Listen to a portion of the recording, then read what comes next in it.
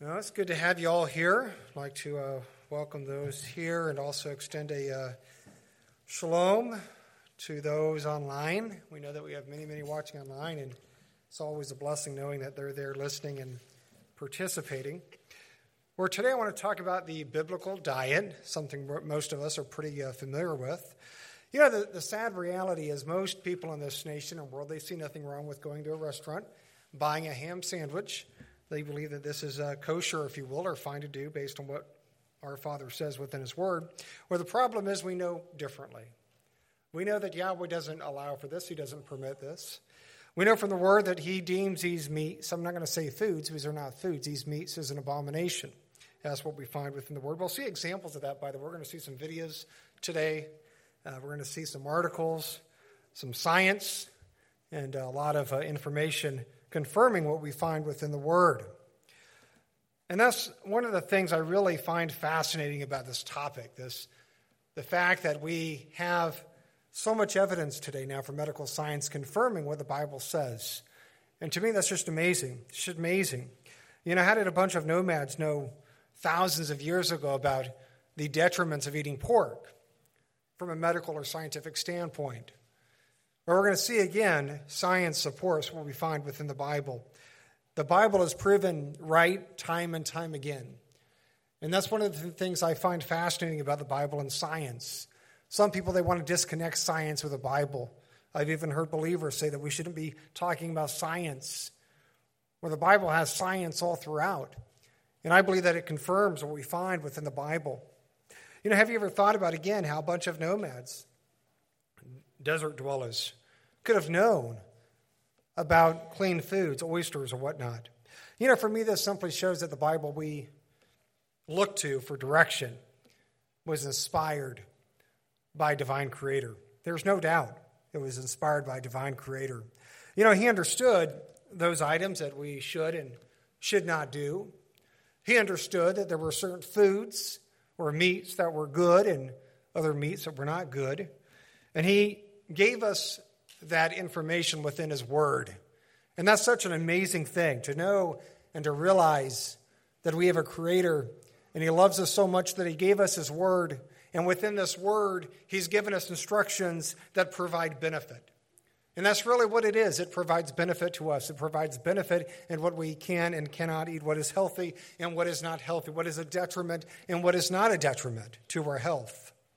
Again, it's such an amazing thing. When we obey Him, we're blessed. When we disobey Him, we're cursed.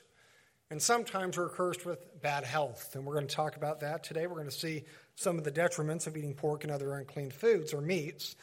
So it really is a remarkable study. I want to begin with Leviticus 11, Deuteronomy 14. Those are the two passages that list in detail. We're going to go through this rather quickly. There's really not a whole lot to talk about. Most of it's pretty self-intuitive, what it says. So I'll point out a few things and we'll continue on. But I want to read first Leviticus 1 through 8. It says there, Yahweh said to Moses and Aaron, say to the Israelites, and I'm reading, by the way, from the NIV. I think it actually does a better job here in this case, although, as you'll hear later, I'm not a real big fan in most cases. But for this, it's pretty good. It says, say to the Israelites, of all the animals that live on land, these are the ones you may eat. You may eat any animal that has a divided hoof, so a completely divided hoof, and that chews the cud. And we'll talk more about chewing the cud, what that is. I have a video explaining how that works. It says there are some that only chew the cud or only have a divided hoof, but you must not eat them. And we'll see some examples of those, of animals that have a divided hoof but does not chew the cud, or they may chew the cud but does not have a completely divided hoof, including the camel. Some people are confused with that. Although it says within the word, the camel, though it chews a cud, so does it choose the cud, does not have a divided hoof. And we'll see a picture of that hoof. It is ceremonially unclean to you. The hyrax, though it chews a cud, does not have a divided hoof. It is unclean for you. The rabbit, though it chews the cud, does not have a divided hoof. It is unclean for you. And the pig, though it has a divided hoof, does not chew the cud. It is unclean to you. You must not eat their meat or touch their carcasses. They are unclean to you. So we find here the instructions of animals and what we can and cannot eat. We see that Yahweh gives specific instructions on what is clean, what is not clean. So what is a clean animal based on the word? Well, it's not complicated. A clean animal is one who has a completely divided hoof and that chews a cud. That is a clean animal. Any other animal that does not do those two things, and they must do both. It must have both a split hoof, completely divided, and chew the cud. If it does not do both of those items, it is unclean. And we'll see some examples again of that. So that is how we know as believers what is clean and what is unclean. It's very simple. Again, if it has a completely divided hoof, and if it chews a cud, it is clean. If not, it is unclean. Now, we also see here that it says don't touch the carcass of these animals. What does that mean, carcass? Or essentially, this is a corpse of the animal. The Hebrew is ne'elah. Strong's defines this as a flabby thing, that is a carcass or karen. And the Brown Driver Briggs Hebrew Lexicon defines this as a carcass or a corpse. So really, see corpse. Yahweh is saying don't touch a corpse of an unclean animal. If you do, you're ceremonially unclean. So I promised some split hoofs and some other non-split hoofs. So here's some examples. So we have a cow hoof, we have a goat hoof, we have an elk hoof. What do those animals share in common? Well, they're all clean. They're clean animals. Why? Because they have a split hoof, and we also know they chew the cud. Now, we have two other hoofs down below. We have a camel hoof, and we have a pig hoof. Now, camel, as you might remember, it does chew the cud. But you can see from the photo here, the hoof is not completely divided. Therefore, the camel is unclean. Now, the pig hoof, you can see, is completely divided. It's a real good picture of that. You can see the hoof, and it's completely divided. But what does the pig not do? The pig does not chew the cud, so the pig is too unclean. So cow, goat, elk, all of those are clean animals because, again, they have a divided hoof and they chew the cud. Unlike the pig, again, which does not chew the cud, or the camel, which does not have a completely divided hoof. Now, some people look at that hoof and they will say it's somewhat divided. It has to be completely divided to be clean. If it's not a completely divided hoof or does not chew the cud, it is unclean. Now, what does it mean to chew the cud? What does it mean to chew the cud? I have a short video on this. I want to share that with you. It's just a minute and a half. And this person explains what it means to chew the cud and shows from a biological standpoint how that happens. Yep. At the heart of this bond is the remarkable biology of the cow. A cow can eat pretty much anything and miraculously transform it into milk, meat, and a whole range of other products that sustain our daily lives. The key to the cow's success lies here, the rumen. It's the belief of every school child that the cow has 4 stomachs. That's not really true. What it has is one true stomach, the abomasum, which is exactly the same as our stomach. Upstream of that is a multi-compartmental fermentation vat, fermentation chamber, wherein live the microbes.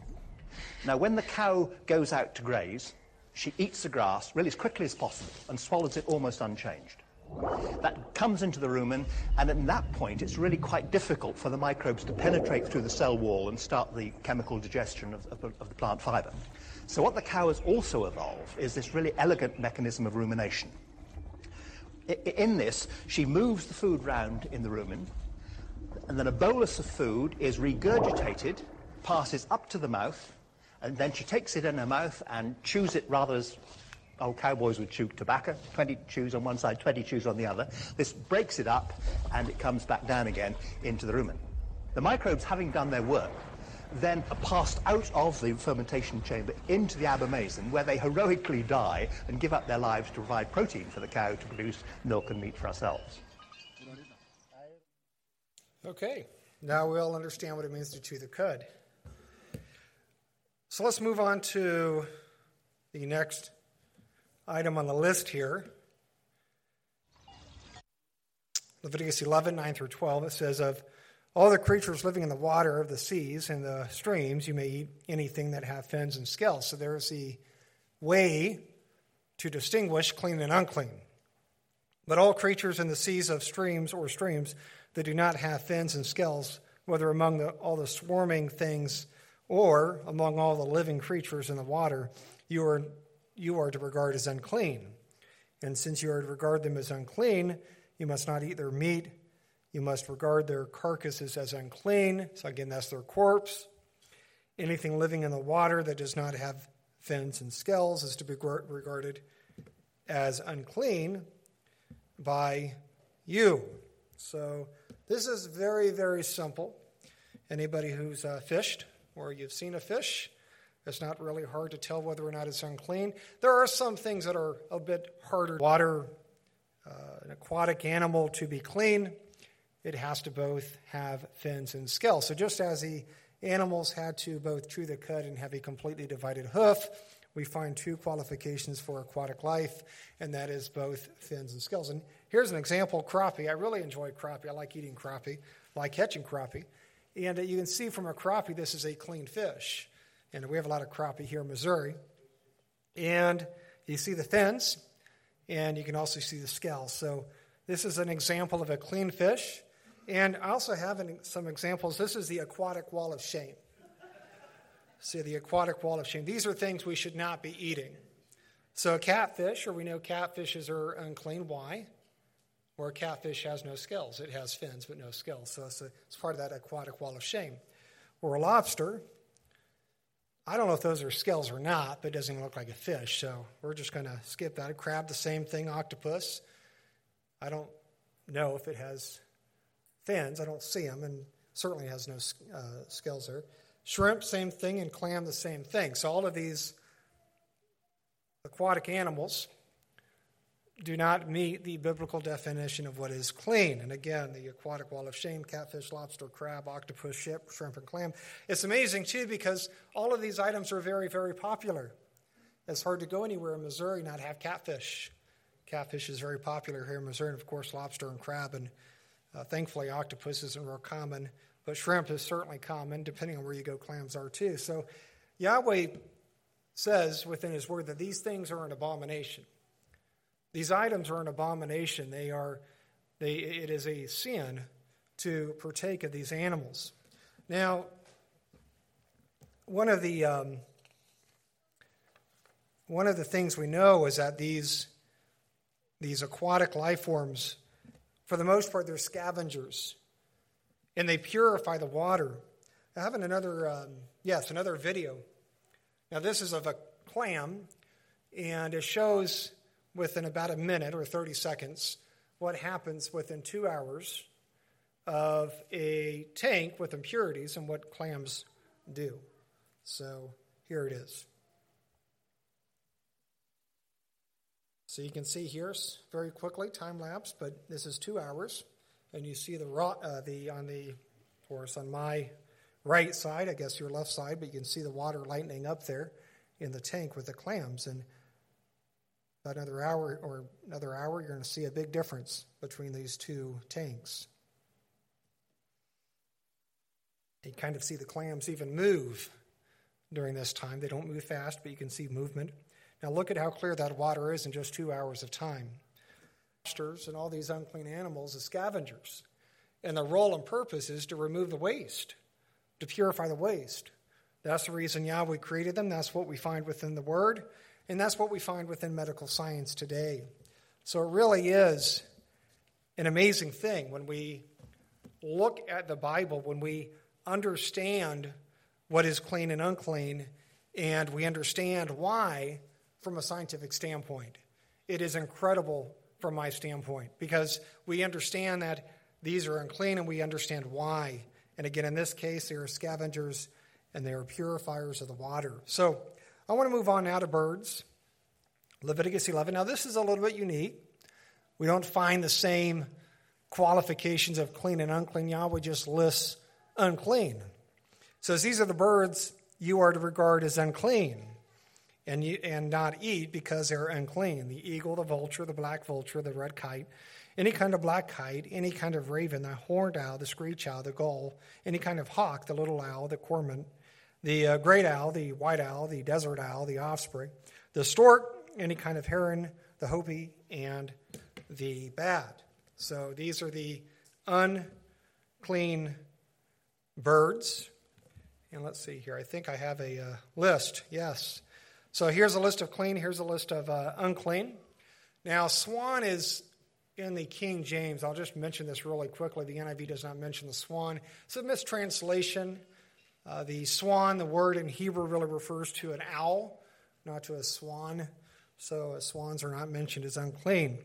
Now, there's also a reference to clean and unclean and how they distinguish this from a Jewish standpoint, because again, the Bible simply lists the unclean, does not give any qualifications, does not give any metrics to use to distinguish what is clean and unclean. So this is from, it's called the, the Shulchan Aruch, and it lists three things. Again, this is not scriptural, but this is how the Jews, many Jews, define what is clean and unclean. So kosher birds, the presence of a crop, an extra finger, and a gizzard that can be peeled. The bird must also not be a bird of prey. Now, just for your reference, you may want to remember that for the review later.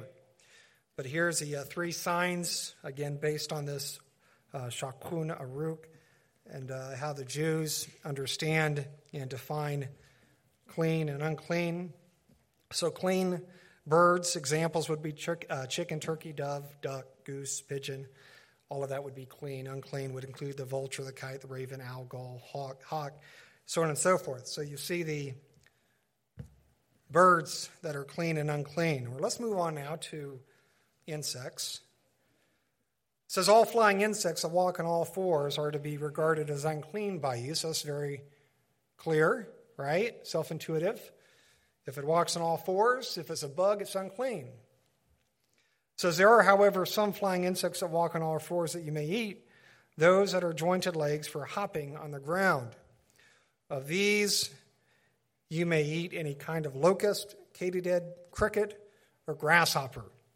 So those are all clean. But all other flying insects that have all four legs, you are to regard as unclean. So we see here that if there's a bug and it crawls and doesn't have jointed legs for hopping, it is unclean. If we find an insect that can hop, well, guess what?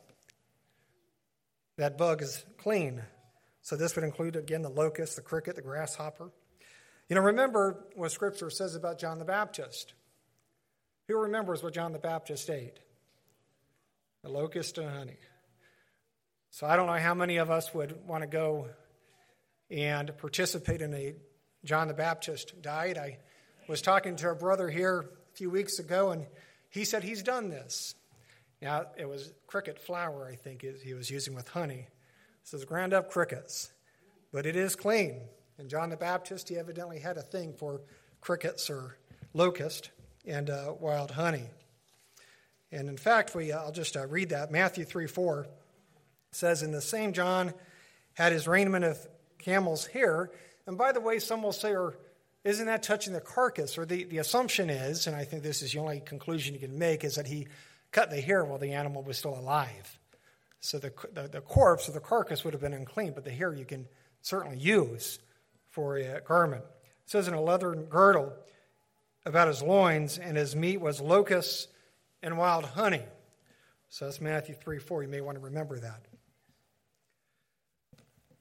So here's a slide. Now, I thought it'd be kind of humorous maybe. Here's examples of some clean insects, and also if you're curious, you can. Here's a recipe. It says honey spiced locusts. And the good news is we can buy all this from Amazon. 1 cup cleaned insects, normally fried crickets, dried crickets. I guess maybe you do, I don't know. But anyway, there's a recipe if you're interested. I thought about bringing something to Sabbath meal, but I stopped short. But anywho, there's your locust recipe. Don't say I didn't teach you anything. Okay, let's move on here. So Leviticus 11:29 through 31. It says that the animals that move along the ground, these are unclean for you: the weasel, the rat, any kind of great lizard, the gecko, the monitor lizard, the wall lizard, the skink, and the chameleon, of all those that move along the ground, these are unclean for you. Whoever touches them when they are dead will be unclean till evening. So notice this extension of a dead carcass extends even to insects. So in short, all reptiles and rodents are to be avoided. So no rodents and no reptiles. Speaking about rodents, I'm going to share with you a real quick story I thought about just now. Johns Hopkins University, they did a study many years ago. I wish I had this study. I lost the study. But it lists the different types of meats and the levels of toxicity with the meats. And I think the thing on the top, the animal that was best for human consumption was a deer or an elk or something like that. Beef was pretty far up on the list. But guess where a rat ranked? Or a rat was less toxic than a pig. So according to that study, it'd be better to eat a rat than a pig. I'm just bringing that out. Obviously, we're to avoid all of it. But I did find that intriguing, that the toxicity, when looking at it from a medical science standpoint, that it was better to eat a rat than a pig. I want to move on now and talk about two prophecies in the book of Isaiah, both dealing with unclean food and the consequences of eating this. So the first one is in Isaiah 65, 2-5. It says, I have spread out my hands all the day unto a rebellious people. We're a rebellious nation today. We see that in many ways. It says, which walks in a way that was not good, after their own thoughts. A people that provokes me to anger continuously to my face. The sacrifices in gardens and burns incense upon altars of brick. And we'll get into this in just a few moments, but this is idolatry, is what's occurring here. It says, which remain among the graves and lodge in the mountains, which eat what? Swine's flesh, pork, and broth of abominable things in their vessels, which say, stand by thyself, come not near to me, for I am holier than thou. These are a smoke in my nose, a fire that burns all the day. So Yahweh here speaking to, he says, a rebellious people, much like what we see today. It says here that they walked in a way that was not good after their own thoughts. And we see the same thing today. People are walking not in a good way. They're walking in a wicked way. They're walking according to their own thoughts, to mold Yahweh and his word into their own image. So again, this same rebellious, reprobate spirit exists today, and even more so maybe. Whether it's a promotion of homosexuality or abortion, we see this. And we certainly know that Yahweh is provoked to anger because of these items. So what was happening here in this passage? Were the people, they were committing idolatry, false worship. And part of this included the eating of swine's flesh. And it says other abominations. For those who believe that Yahweh has cleansed all meat, it's important to pause here and consider what he says. Do you really believe that Yahweh is okay with eating an animal that he calls an abomination? And these are prophetic passages, I believe. Do you really believe it is permissible to eat that which Yahweh defines as an abomination? If Yahweh found the eating of swine's flesh an abomination here, how can we condone it in our day and age? Where he closes here by saying that those who do such things are a smoke in his nose and a fire that burns all day. The lesson here is simple. Eating unclean animals is not only a sin, but it's an abhorrence. It's something that our Father in heaven finds loathsome. And that's the definition, by the way, of abomination. It refers to something that's an abhorrence to the one we worship. And Yahweh says here that this is an abomination to eat pork and swine and other unclean foods. It's not just about contaminating our bodies. It's about defying the one we worship. And it's about avoiding and abstaining from that which he defines as an abomination. And we find here that the eating of swine's flesh is included within this concept of an abomination. Now, one more passage here from Isaiah. Isaiah 66, 16-17, it says, for behold, Yahweh will come with fire. So this passage is speaking about judgment to the rebellious, to the wicked. It says, and with his chariots with it like a whirlwind, to render his anger and fury, and his rebuke with flames of fire. For by fire and by his sword will Yahweh plead with all flesh. And the slain of Yahweh shall be many. And again, I believe that this is a prophetic passage. We know that Isaiah 66 is a prophetic passage. And here Yahweh is describing the punishment for those who defy him. It says, they that sanctify themselves and purify themselves in the gardens behind one tree in the midst or in the middle, eating swine's flesh, and the abomination, and the mouse shall be consumed together, saith Yahweh. We see here again the rebellious nature of mankind, this reprobate mind. You know, I gave a message several weeks ago about the reprobate mind and the rebellion and the wickedness we're seeing in this nation. I truly believe that we are seeing a rebellious spirit, a reprobate spirit within this nation. Or we see that here as well. It speaks about those who purify themselves in the gardens and who eat swine's flesh and other abominations, and the mouse. You know, for a moment, I want to explain what it means when it says purifying themselves in the gardens. This is more than simply purifying in that sense. This is a form of idolatry. So the Adams-Clark commentary says this. It says, quote, after the rites of Akkad, the Syrians worshiped the god called Adad. They held him in the highest and greatest of all the gods, it says, and to the same with Jupiter and the sun. So this is connected to some sort of sun worship. In reference to behind one tree, here's what the Wycliffe Bible commentary says. It says, rather behind one person, that is, behind the cult leader who heads up idolatrous purification ceremonies. So this is idolatry. This is false worship to the highest esteem. You know, we find with Christmas and with so many other things, we find the same thing here, and that is sun worship, nature worship. And Yahweh says that this is wickedness. Now, along with worship, we find here that and this was probably part of the worship, but they were eating swine's flesh. The abomination, it says, a mouse. You know, for those guilty of this, what does Yahweh say here? He says that they shall be consumed together. They shall be consumed together. Now, I can hear some people say, Yahweh wasn't concerned about the swine's flesh, he was concerned about the idolatry. Or certainly Yahweh was concerned about the idolatry. But he's also concerned here about swine's flesh. Notice again it says swine's flesh and the abomination. You see, there's a connection between swine's flesh and the abomination. And again, the word abomination refers to that which is an abhorrence to the one we worship. And Yahweh says here that this is an abomination to him. It's an abomination to his word.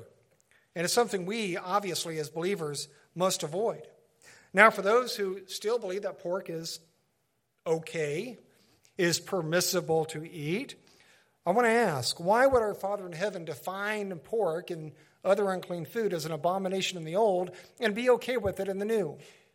It makes no sense at all. Have the animals changed? Did Yahshua's death somehow supernaturally change these animals? No. There's been no change. They were unclean in the old and they're still unclean in the new. Nothing's changed for the one we worship. Yahshua's death did not modify, did not alter, did not change these animals in some way, purifying them for human consumption. As we'll see here shortly, even science has proven that pork and other unclean foods is unclean and unhealthy and are detriment to our health. Yahshua's death, again, had nothing to do with this. And we'll see that. You know, in fact, and we're going to look at this example later, but in Acts 10, verse 14, we find there specifically in Peter's vision that he said he had never eaten anything common or unclean. And as we'll talk about, this was 10 years after Yahshua's ascension to heaven. Yahshua's death and ascension to heaven. Did he miss the memo? How did Peter not know that Yahshua cleansed all these meats? Or Peter did not know because it never happened. But we see that example in the New Testament that Peter says, look, I've never eaten anything unclean.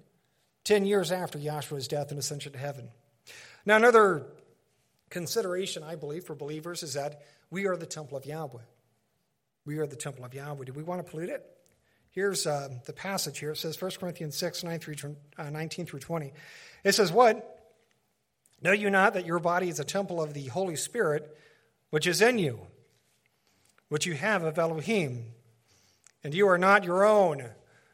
That's an important concept, by the way. You are not your own. We belong to the one we worship. We belong to Him. Everything we do should reflect Him. It says, "For you are bought with a price, therefore glorify Elohim in your body and in your spirit, which are Yahweh." So we have a mandate. We have an obligation to appease, to follow, to conform to the word of our Father in heaven. We see here that the bodies, our bodies, represent the temple of Yahweh. And why? Or the Holy Spirit, the Ruach Kodesh, dwells within this body, within this temple. You know, based on the word, we know that Yahweh views eating of pork and other unclean meats as an abomination. It's very clear. The word abomination is found in Leviticus 11, it is found in Deuteronomy 14, it is found in Isaiah 66. Eating swine's flesh is an abomination. You know, with this in mind, how can we keep our temples clean if we're putting within it that which defiles, that which is considered an abomination? The obvious answer is we can't. If we eat that which Yahweh defines as an abomination, we are defiling our temple. And for those who believe that pork is okay to eat, I want you to pause and I want you to consider that statement. If we want to purify our temples, if we want to maintain cleansing our temples as clean, how can we justify putting within those temples that which our Father in heaven deems and defines as an abomination? You know, we need to remember the sanctity of the temple. Yahweh took the temple and viewed the temple very seriously. We have the examples of Aaron's sons. They thought, hey, we'll just offer strange fire. And because of that, Yahweh smote, He consumed them with fire. We see that example in the Old Testament. So as believers, we need to think long and hard before we defile the temple, which is our bodies. And this isn't only unclean foods. This can be anything. This can be what we listen to, what we do. Obviously, immoral activity, any of those items could be considered a defilement to our temple.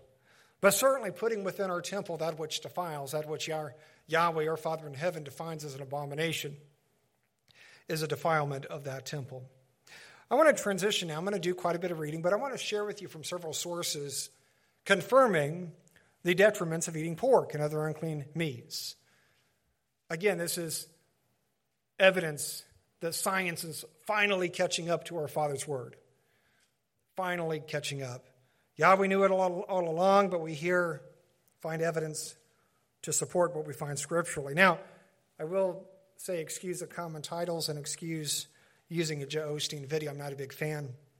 But in this case, he brings up some great points, and I thought he would be a great example and witness to the detriments of eating pork. So I'm going to share with you one more video.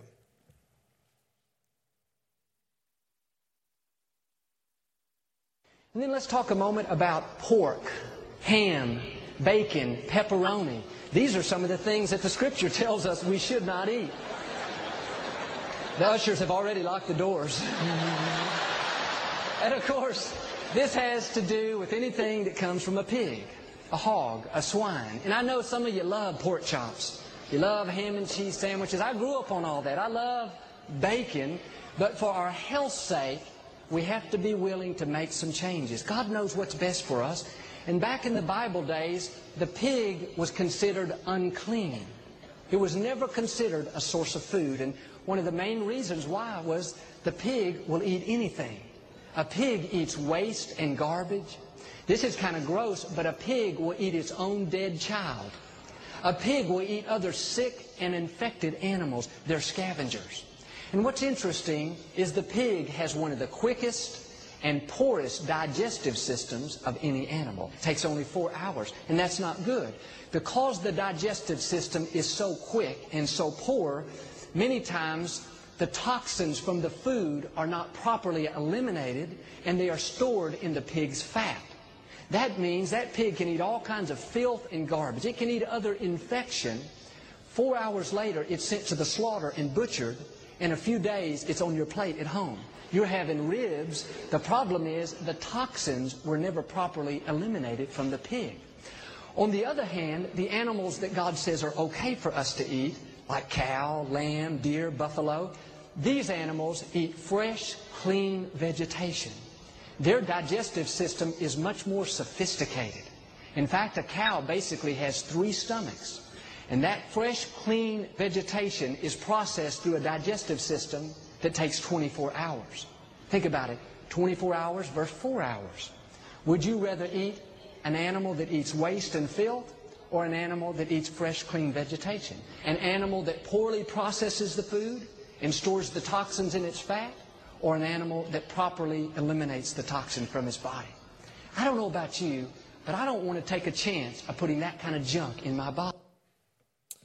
Okay, there it is. We heard Joe Osteen. I never thought I would play Joe Osteen to support anything, but there it is. It really is amazing. Again, more and more people are coming to this knowledge, understanding the detriments of pork and other unclean meats. So again, not a big fan, but it certainly validates the reason we should abstain from pork and other unclean meats. Now, we know that everything within Yahweh's Word has a reason and purpose. Everything within it. Now, sometimes we don't understand the reason or purpose. I've had people question me about certain laws we find in the Torah, and I don't know. I just don't know. Like for a fruit tree, why do you have to wait so many years before you eat of the fruit? I don't know. The Scripture says to wait. Don't eat of the fruit. It's uncircumcised, it says. So again, there's laws we don't know from a scientific standpoint, but I know Yahweh has his reasons. And he has his reasons for pork and these unclean meats and these unclean animals that we find within his word. And those reasons are very simple. They are a detriment to our health. And they're a detriment in many, many, many different ways. And I'm going to share several sources with you now. The first one is from what the Bible says about healthy eating from Dr. Russell. And here's what he says. I'm going to switch out the titles when I read this. It says one reason for Yahweh's rule forbidding pork is that the digestive system of a pig is completely different from that of a cow. It is similar to ours in that the stomach is very acidic. Pigs are gluttonous, never knowing when to stop eating. Of course, some of us have that issue too. Their stomach acids become diluted because of the volume of food, allowing all kinds of vermin to pass through the protective barrier. Parasites, bacteria, viruses, and toxins can pass into the pig's flesh because of overeating. These toxins and infectious agents can be passed on to humans when they eat a pig's flesh. So we find evidence from the scientific community explaining why we should not eat pork. Again, within the flesh, we have parasites, bacteria, viruses, toxins, all within the flesh of this animal. And then as we heard from Joe Osteen, which I never thought I would say, this is not good. And the flesh goes from the slaughterhouse to our plates. And again, it passes on these parasites. Okay, for another reference here, and this is livestrong.com, and it talks about the disadvantages of pork.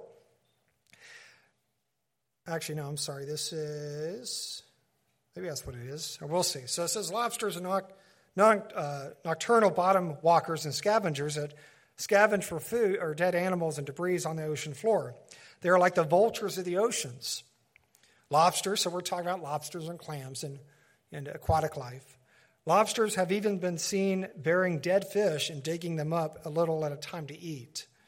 Crabs will eat just about anything and are known as professional garbage hunters.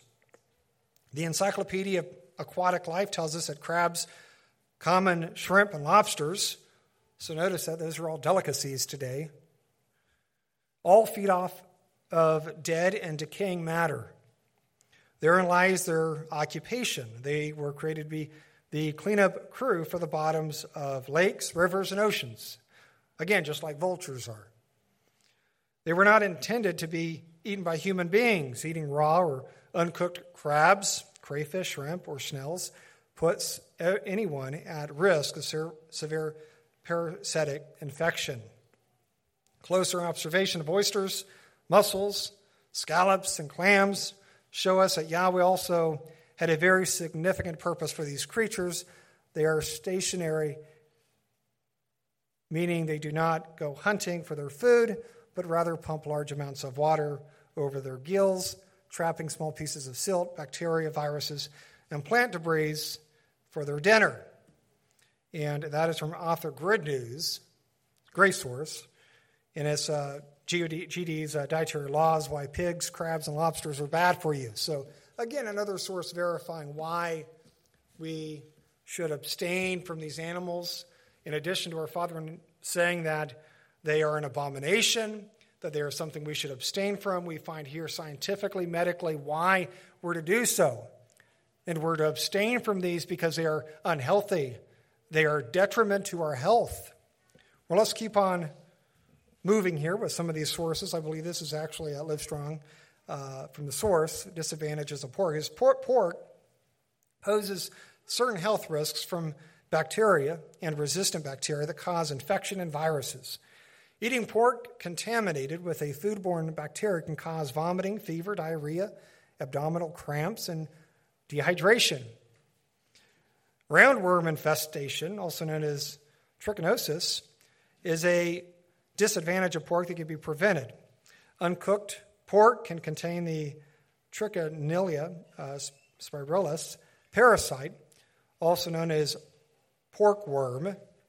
Eating the infested pork causes a cyst to break open in your intestines and grow into large adult roundworms. The roundworms multiply in your intestines and move through your gut into your bloodstream, invading muscle tissue, according to the National Institute of Health.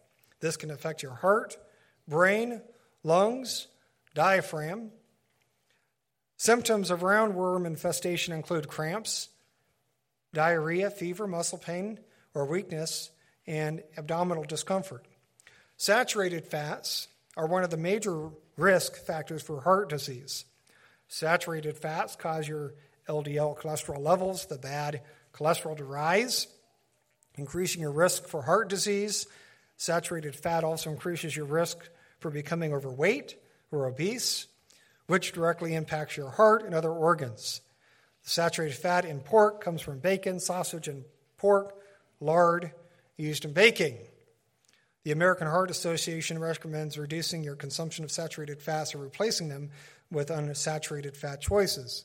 So again, we see here the detriments from a scientific standpoint, why we should be abstaining from these animals, these unclean animals. Now the next three slides, or next three references, all from the same source, Dr. Axe, but he explains incrementally different issues, reasons why we should be abstaining. So the first one is the pig's problematic digestive systems. This is the first reason why we should abstain from pork. It says there are reasons that the meat of the pig becomes more saturated with toxins than many of his counterpart farm animals. The first reason has to do with the digestive system of a pig. A pig digests whatever it eats rather quickly to digest what is eaten. So Yahweh, again, he engineered these animals in a way.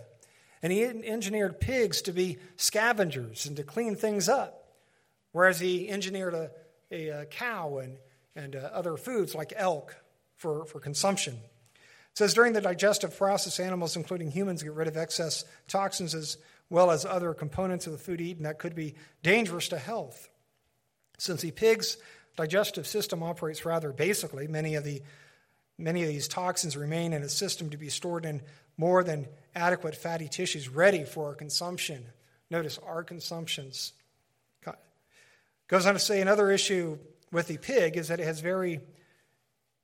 very few functional sweat glands and can barely sweat at all. Sweat glands are a tool the body uses to be rid of toxins. This leaves more toxins in the pig's body. When you consume pork meat, you too get all these toxins that weren't eliminated from the pig. None of us needs more toxins in our system. So again, problem one is we've already talked about it. It is a digestive system of the pig. It was never designed to be eaten or consumed. It is designed, it was engineered, it was created to cleanse, to be a scavenger. Okay, let's move on.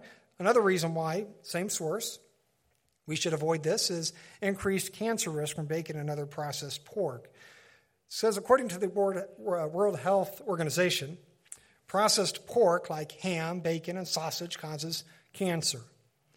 The International Agency for Research on Cancer actually classifies processed meat as a carcinogen, something that causes cancer.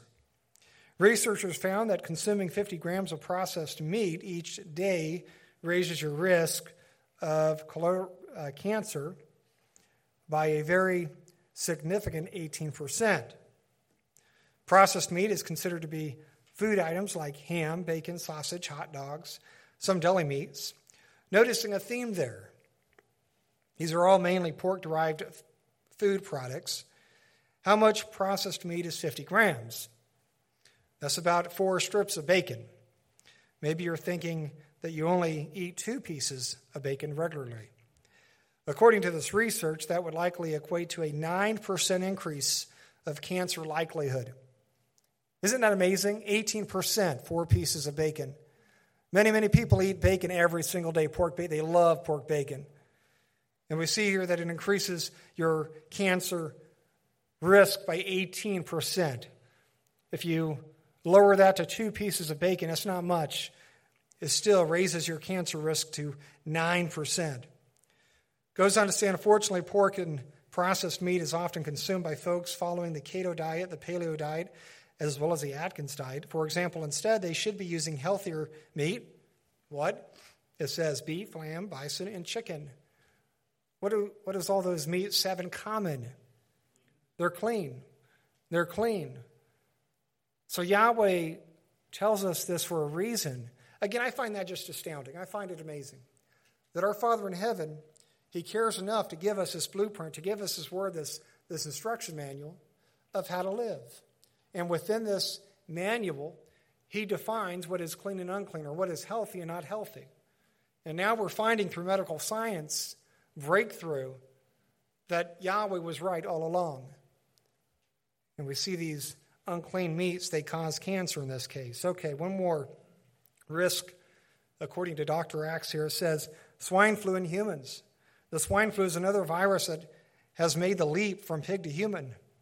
Influenza or flu viruses can be directly transmitted from pigs to humans, from humans to pigs, and from humans to humans. Human infection with flu viruses from pigs are most likely when humans are physically close to infected pigs. Swine influenza virus infections in human are now being called variant virus infections in humans. I wonder why the authorities removed the word swine. Kind of makes you wonder, right? It's amazing how they do that, by the way. They manipulate the human language, or the English language, and they change words. You know, one time, and many of you probably know this, gay was something positive, right? Where they've taken a word that was very positive, and they've made it for me and for you very negative. Or here they've done the same thing by removing the word swine. Was it scaring people away from eating pork? Probably. According to the Center for Disease Control and Prevention, H1N1 and H3N2, are swine flu viruses that are endemic among pig populations in the United States and something that the industry deals with routinely.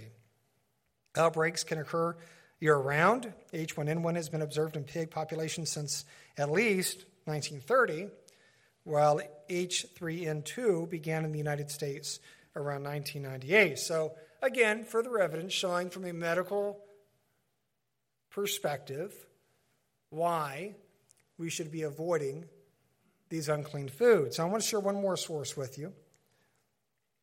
This is from a Natural Living Family. And it says this: pigs function much like trash cans in that they will eat anything they find, which explains one of the reasons why pork is bad for you. I also do not believe humans were originally intended to eat pigs. As discussed in the Bible, the Hebrew people avoided pig products and pork is a dietary belief.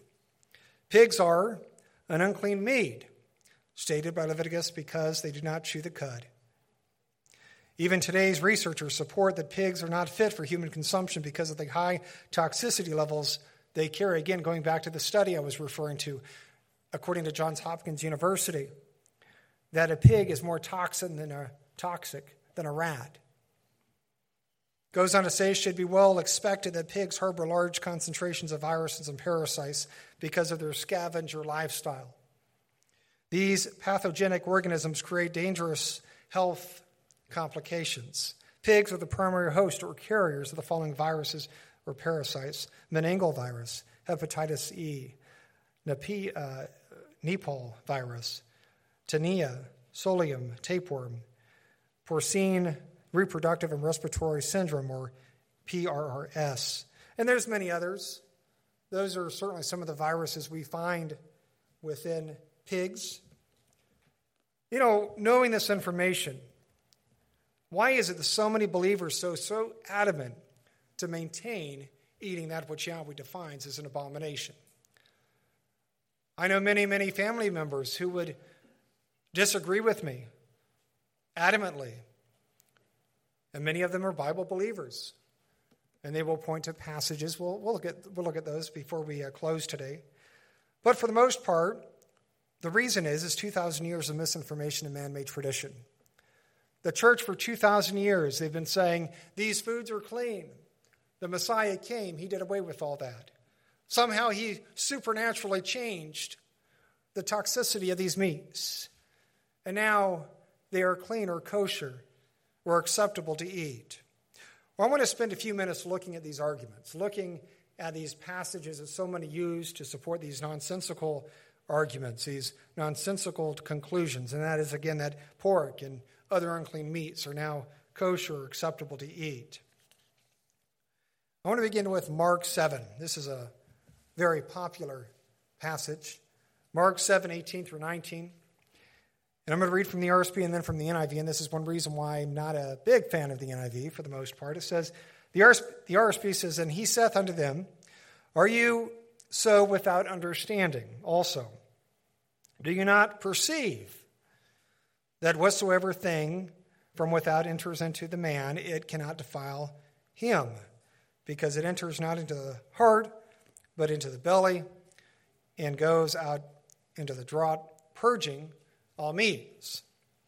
So that's the RSV. And same thing with the King James. The NIV says something a little bit differently. It says, are you so dull? He asked. Don't you see that nothing that enters a person from the outside can defile them? For it doesn't go into their heart, but into their stomach, and then out of the body. And saying this, Joshua declared all foods clean. Now again, I read from both the RSV and the NIV. This is one reason. Again, I'm not a fan of the NIV. It says again near the end, and saying this, Joshua declared all foods clean. This isn't found in the Greek. It's not found in the RSV. It's not found in the NI or the KJV. I don't know if it's found in any other version besides the NIV. You know, for those who may not know, there's a difference between the KJV, for instance, and the NIV.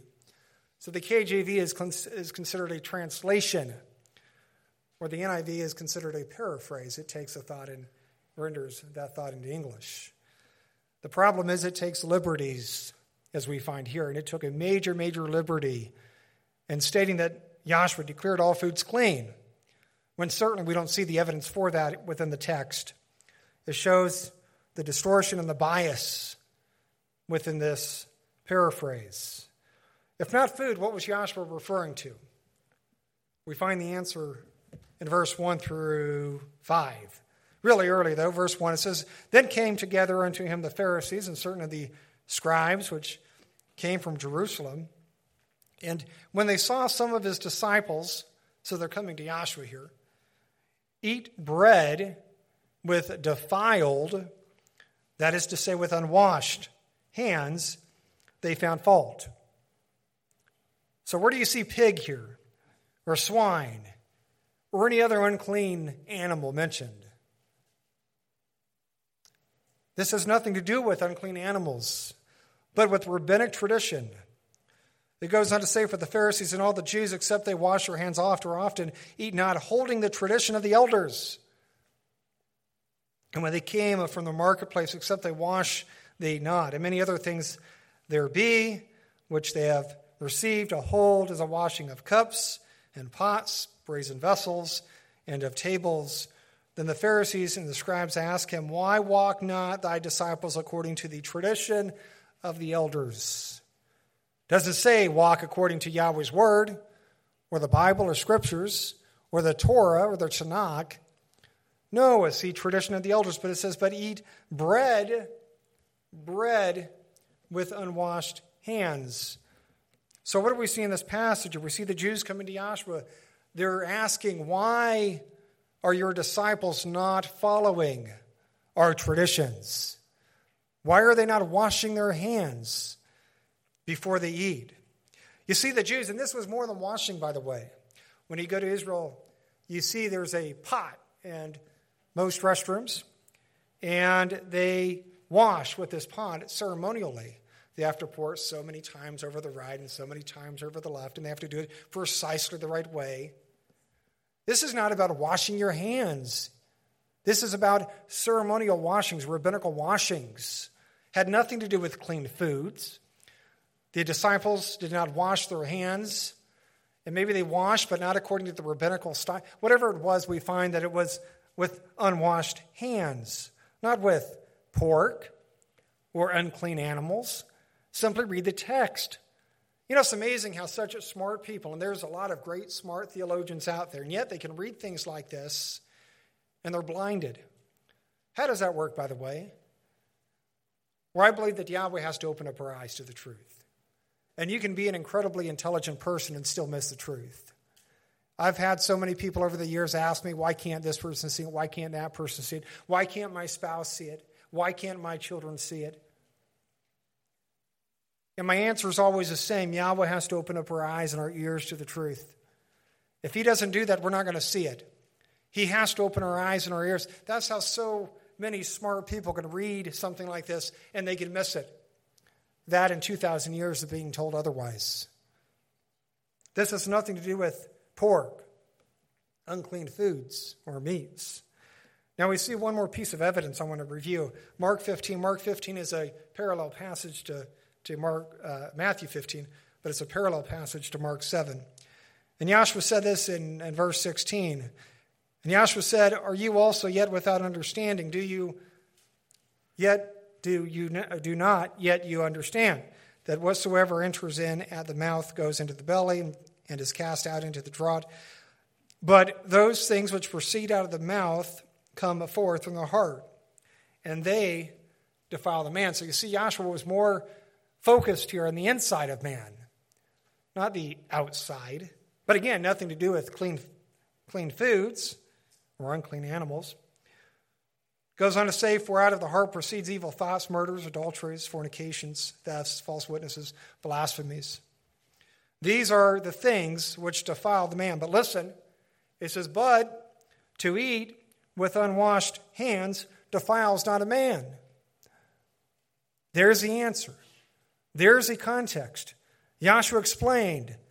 He verified what he's referring to, and that is to unwashed hands. Now, for the record, there's nothing wrong with washing your hands. We encourage that here. But here, the context is these rabbinical washings. And again, it wasn't only washing hands, but washing hands in a very specific ceremonial way, which is not scriptural. It was added. And it was added ceremonially or through these rabbinic traditions. Well, let's move on. Acts 10. Acts 10 is another popular one. Acts 10, 11 through 17. And this is Peter's vision. It says, and saw heaven open and a certain vessel descending unto him, as it had been a great sheet knit at the four corners and let down to the earth, wherein were all manner of four-footed beasts of the earth, and wild beasts, and creeping things, and fowls of the air. And there came a voice to him, rise, Peter, kill and eat. But Peter said, "Not so, Master, for I have never eaten anything that is common or unclean." And the voice spake unto him again the second time, "What Elohim hath cleansed, that call not you common." This was done thrice or 3 times, and the vessel was received up again into heaven. Now while Peter doubted, he doubted in himself what this vision which he had seen should mean. Behold, the men which were sent from Cornelius had made inquiry for Simon's house and stood before the gate. So what do we see in this passage? We find here that Peter, he was hungry, by the way. I don't think I read that part, but he was hungry. And he fell into this trance. And in this trance, he saw this sheet come down from heaven. And on this sheet, we find unclean animals. He hears a voice. And that voice said, "Kill and eat." Now, what was Peter's response? What was Peter's response where he said, "I have never eaten anything common or unclean"? This is such an amazing profession, verification from Peter. He's confirming that he had never eaten anything unclean according to Yahweh's word. Now, after the vision, we find that Peter was doubting, he was perplexed. He did not know what Yahweh was trying to communicate to him at this point. Now, before moving on to the meaning of the vision, I want to point out 2 points. Number one, according to chronologists, and we've already kind of mentioned this, but this took place 10 years after Yahshua's death and ascension to heaven. 10 years. If Yahshua really made all cleans meat, as so many believe, why is Peter still confused? After all, we saw in Mark 7, Yahshua saying that in saying this, he declared all foods clean. No, not really. I wonder how many people they stop, they pause, and they think, okay, how is it possible Peter did not know this? Why was Peter still eating clean or kosher 10 years after Yahshua's ascension to heaven? How many people really pause because this makes no sense. This is nonsensical. Or the second point here is that Peter himself was perplexed in the meaning of the vision. He doubted the meaning of the vision. And yet, we find these theologians, they can read this vision and this vision alone, and they know the meaning, even though Peter himself did not know the meaning. That seems a bit baffling for me. Maybe it seems a bit arrogant that they believe that they would know the meaning, when Peter himself, who was the one who received the vision, did not know the meaning of the vision until Yahweh explained it. So let's read the explanation. So Acts 10, verse 28, it says, "And he said unto them, Know you how that it is an unlawful thing for a man that is a Jew to keep company or come one unto another nation? But Elohim hath showed me that I should not call any man common or unclean." You see, that was a purpose. That was the point of the vision, to show Peter not to call any man common or unclean. It says, "Therefore come I unto you without gainsaying, as soon as I was sent for. I ask, therefore, for what intent you have sent for me." And Cornelius said, 4 days ago I was fasting until this hour, and at the 9th hour I prayed in my house, and behold, a man stood before me in bright clothing. He saw an angel, and said, "Cornelius, thy prayer is heard." And by the way, Cornelius is a Gentile. That's the point of this story. This man was not a Jew. Again, it says, "And it said, Cornelius, thy prayer is heard, and thine alms are had in remembrance in the sight of Elohim. Send therefore to Joppa, and call hither Simon, whose surname is Peter. He is lodged in the house of one Simon, a tanner by the seaside, who, when he comes, shall speak unto you." So Yahweh was preparing Peter through this vision for his encounter with Cornelius. Peter again says here that Elohim hath showed me that I should not call any man common or unclean. You see, he understood the vision. He understood what Yahweh was trying to communicate to him when he saw this sheet come down from heaven with all these four-footed beasts. He understood the reason why Yahweh said, kill and eat. He understood the point of this vision that he had received. We find him realizing for the first time that he was not to call any man common or unclean. And this means to show racial or ethnic bias. This is the point of what we find here. I believe that this is why Yahweh used unclean animals within the vision shown to Peter. These unclean animals represented the Gentiles.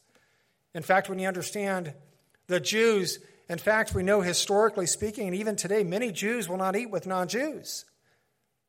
They viewed other races, other nationalities, other ethnicities as unclean. And they refused to socialize in this way. They would not eat with other nations. And here, again, Yahweh is telling Peter not to call any man common or unclean. Do not show a distinction. Do not show a separation. Do not show a division because of race or ethnicity. And we know, according to the word, I don't have it here, but all who works righteousness are acceptable to Yahweh. That's what we also find in Acts 10. Doesn't matter. So what we're talking about is racial division. And Yahweh is saying, now is the time. My truth is not only for Jews and not only for the Israelites, but my truth is for all nations. This was the first Gentile convert, according to many scholars. And this was a turning point for the early assembly. And Peter was the one to make this point. Peter was the one to recognize and realize and then to communicate to the others what had happened. And that Yahweh's door has now opened not only to the Jews, but to all peoples, to all nationalities, to all ethnicities. Does not matter. So again, the lesson here for us is we should never discriminate. We should never discriminate regarding a person's race or ethnicity. In Galatians 3, it says there that we are all one in Messiah. It says there's neither Jew, there's neither Greek, there's neither bond, there's neither free, male, female, for we are all one in Messiah. And if we're Messiahs, we're Abraham's seed, heirs according to Abraham. Well, let's look at another example we find within the Word.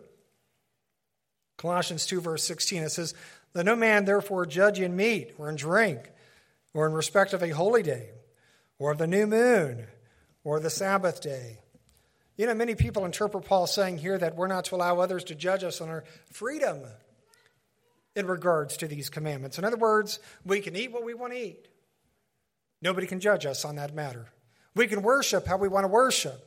If we want to worship on Wednesday, we can worship on Wednesday. If we want to worship on Friday or Sunday, we can worship on Friday and Sunday. Does not matter. We have that right. We have that freedom now to worship when and how we want. And again, we have freedom to eat what we want. And nobody is to judge us on our freedom. Or that's how most people interpret this passage. Or nothing could be further from the truth. This passage is not saying that we are now free to worship as we see fit or eat what we see fit. No. Paul is speaking to the assembly, and he's encouraging the assembly not to allow the world to judge us when it comes to the observance of Yahweh's word. Don't let the world judge you in what you eat. Don't let the world judge you when you refuse to abstain from pork or other unclean meats. That's what Paul's saying here. This has nothing to do with foods that Yahweh has supposedly cleansed for human consumption, that we can now go down to the local deli and have a ham sandwich. Nothing could be further from the truth. One more verse here. One more verse. And then we'll do our review. 1 Timothy 4, 3-5, it says, forbidding to marry and commanding to abstain from meats which Elohim hath created to be received with thanksgiving of them which believe and know the truth. For every creature of Elohim is good, and nothing to be refused, if it be received with thanksgiving, for it is sanctified with the word of Elohim. So again, they're going to say here that Paul is verifying that we can now eat unclean meats. That Joshua's death somehow supernaturally changed this, and it's no longer unhealthy for mankind. They'll point to things like forbidding to marry and commanding to abstain from meats. So there it is. You can't command me that I abstain from pork. Well, that's not what Paul's saying here. They'll also say, as long as you pray over the food, you're good. As long as you pray over that ham sandwich, you're fine. That your Father in heaven, he sees nothing wrong with you eating that ham sandwich as long as you fervently pray over that ham sandwich. Well, that's not what this passage is saying. And how do we know that? Well, there's one key phrase I often look to, and that is in the beginning here, verse 3, I believe it is. It says, which Elohim hath created be received with thanksgiving. So think about that for just a moment. Remind me, what animals did Yahweh create to be received? Was it pork or lobster? What was it? What animals did Yahweh create to be received? Or Yahweh created things like cattle, cows, and bison, and crappie, right? To be received. We know this based on Leviticus 11, Deuteronomy 14. So this passage is not speaking about Yahweh cleansing or allowing eating unclean meat. No, this has nothing to do with that.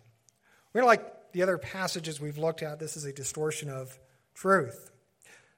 Nothing could be further from Yahweh's word. You know, as we've seen throughout this message, not only does the Bible confirm what we should and should not eat, medical science also validates this. And that's what I find most intriguing about clean foods. That's what I find most intriguing about the biblical diet. It's not only something we know from the Word, and certainly that's enough, but we know from medical science. There's volumes of work out there now, verifying, confirming. I could go all day long reading sources, all saying the same thing, and that is to abstain from pork, to abstain from lobster, to abstain from these scavengers. It validates what we find. There's a reason and purpose behind everything our Father does. And there was a reason why he commanded certain foods to be, or certain meats to be eaten and not eaten. And we've reviewed them. And the reason is very simple. It's a detriment. It is a detriment to man's health, whether it's cholesterol, whether it's cancer causing, whether it's viruses. We're to abstain from these animals because they're not fit for human consumption.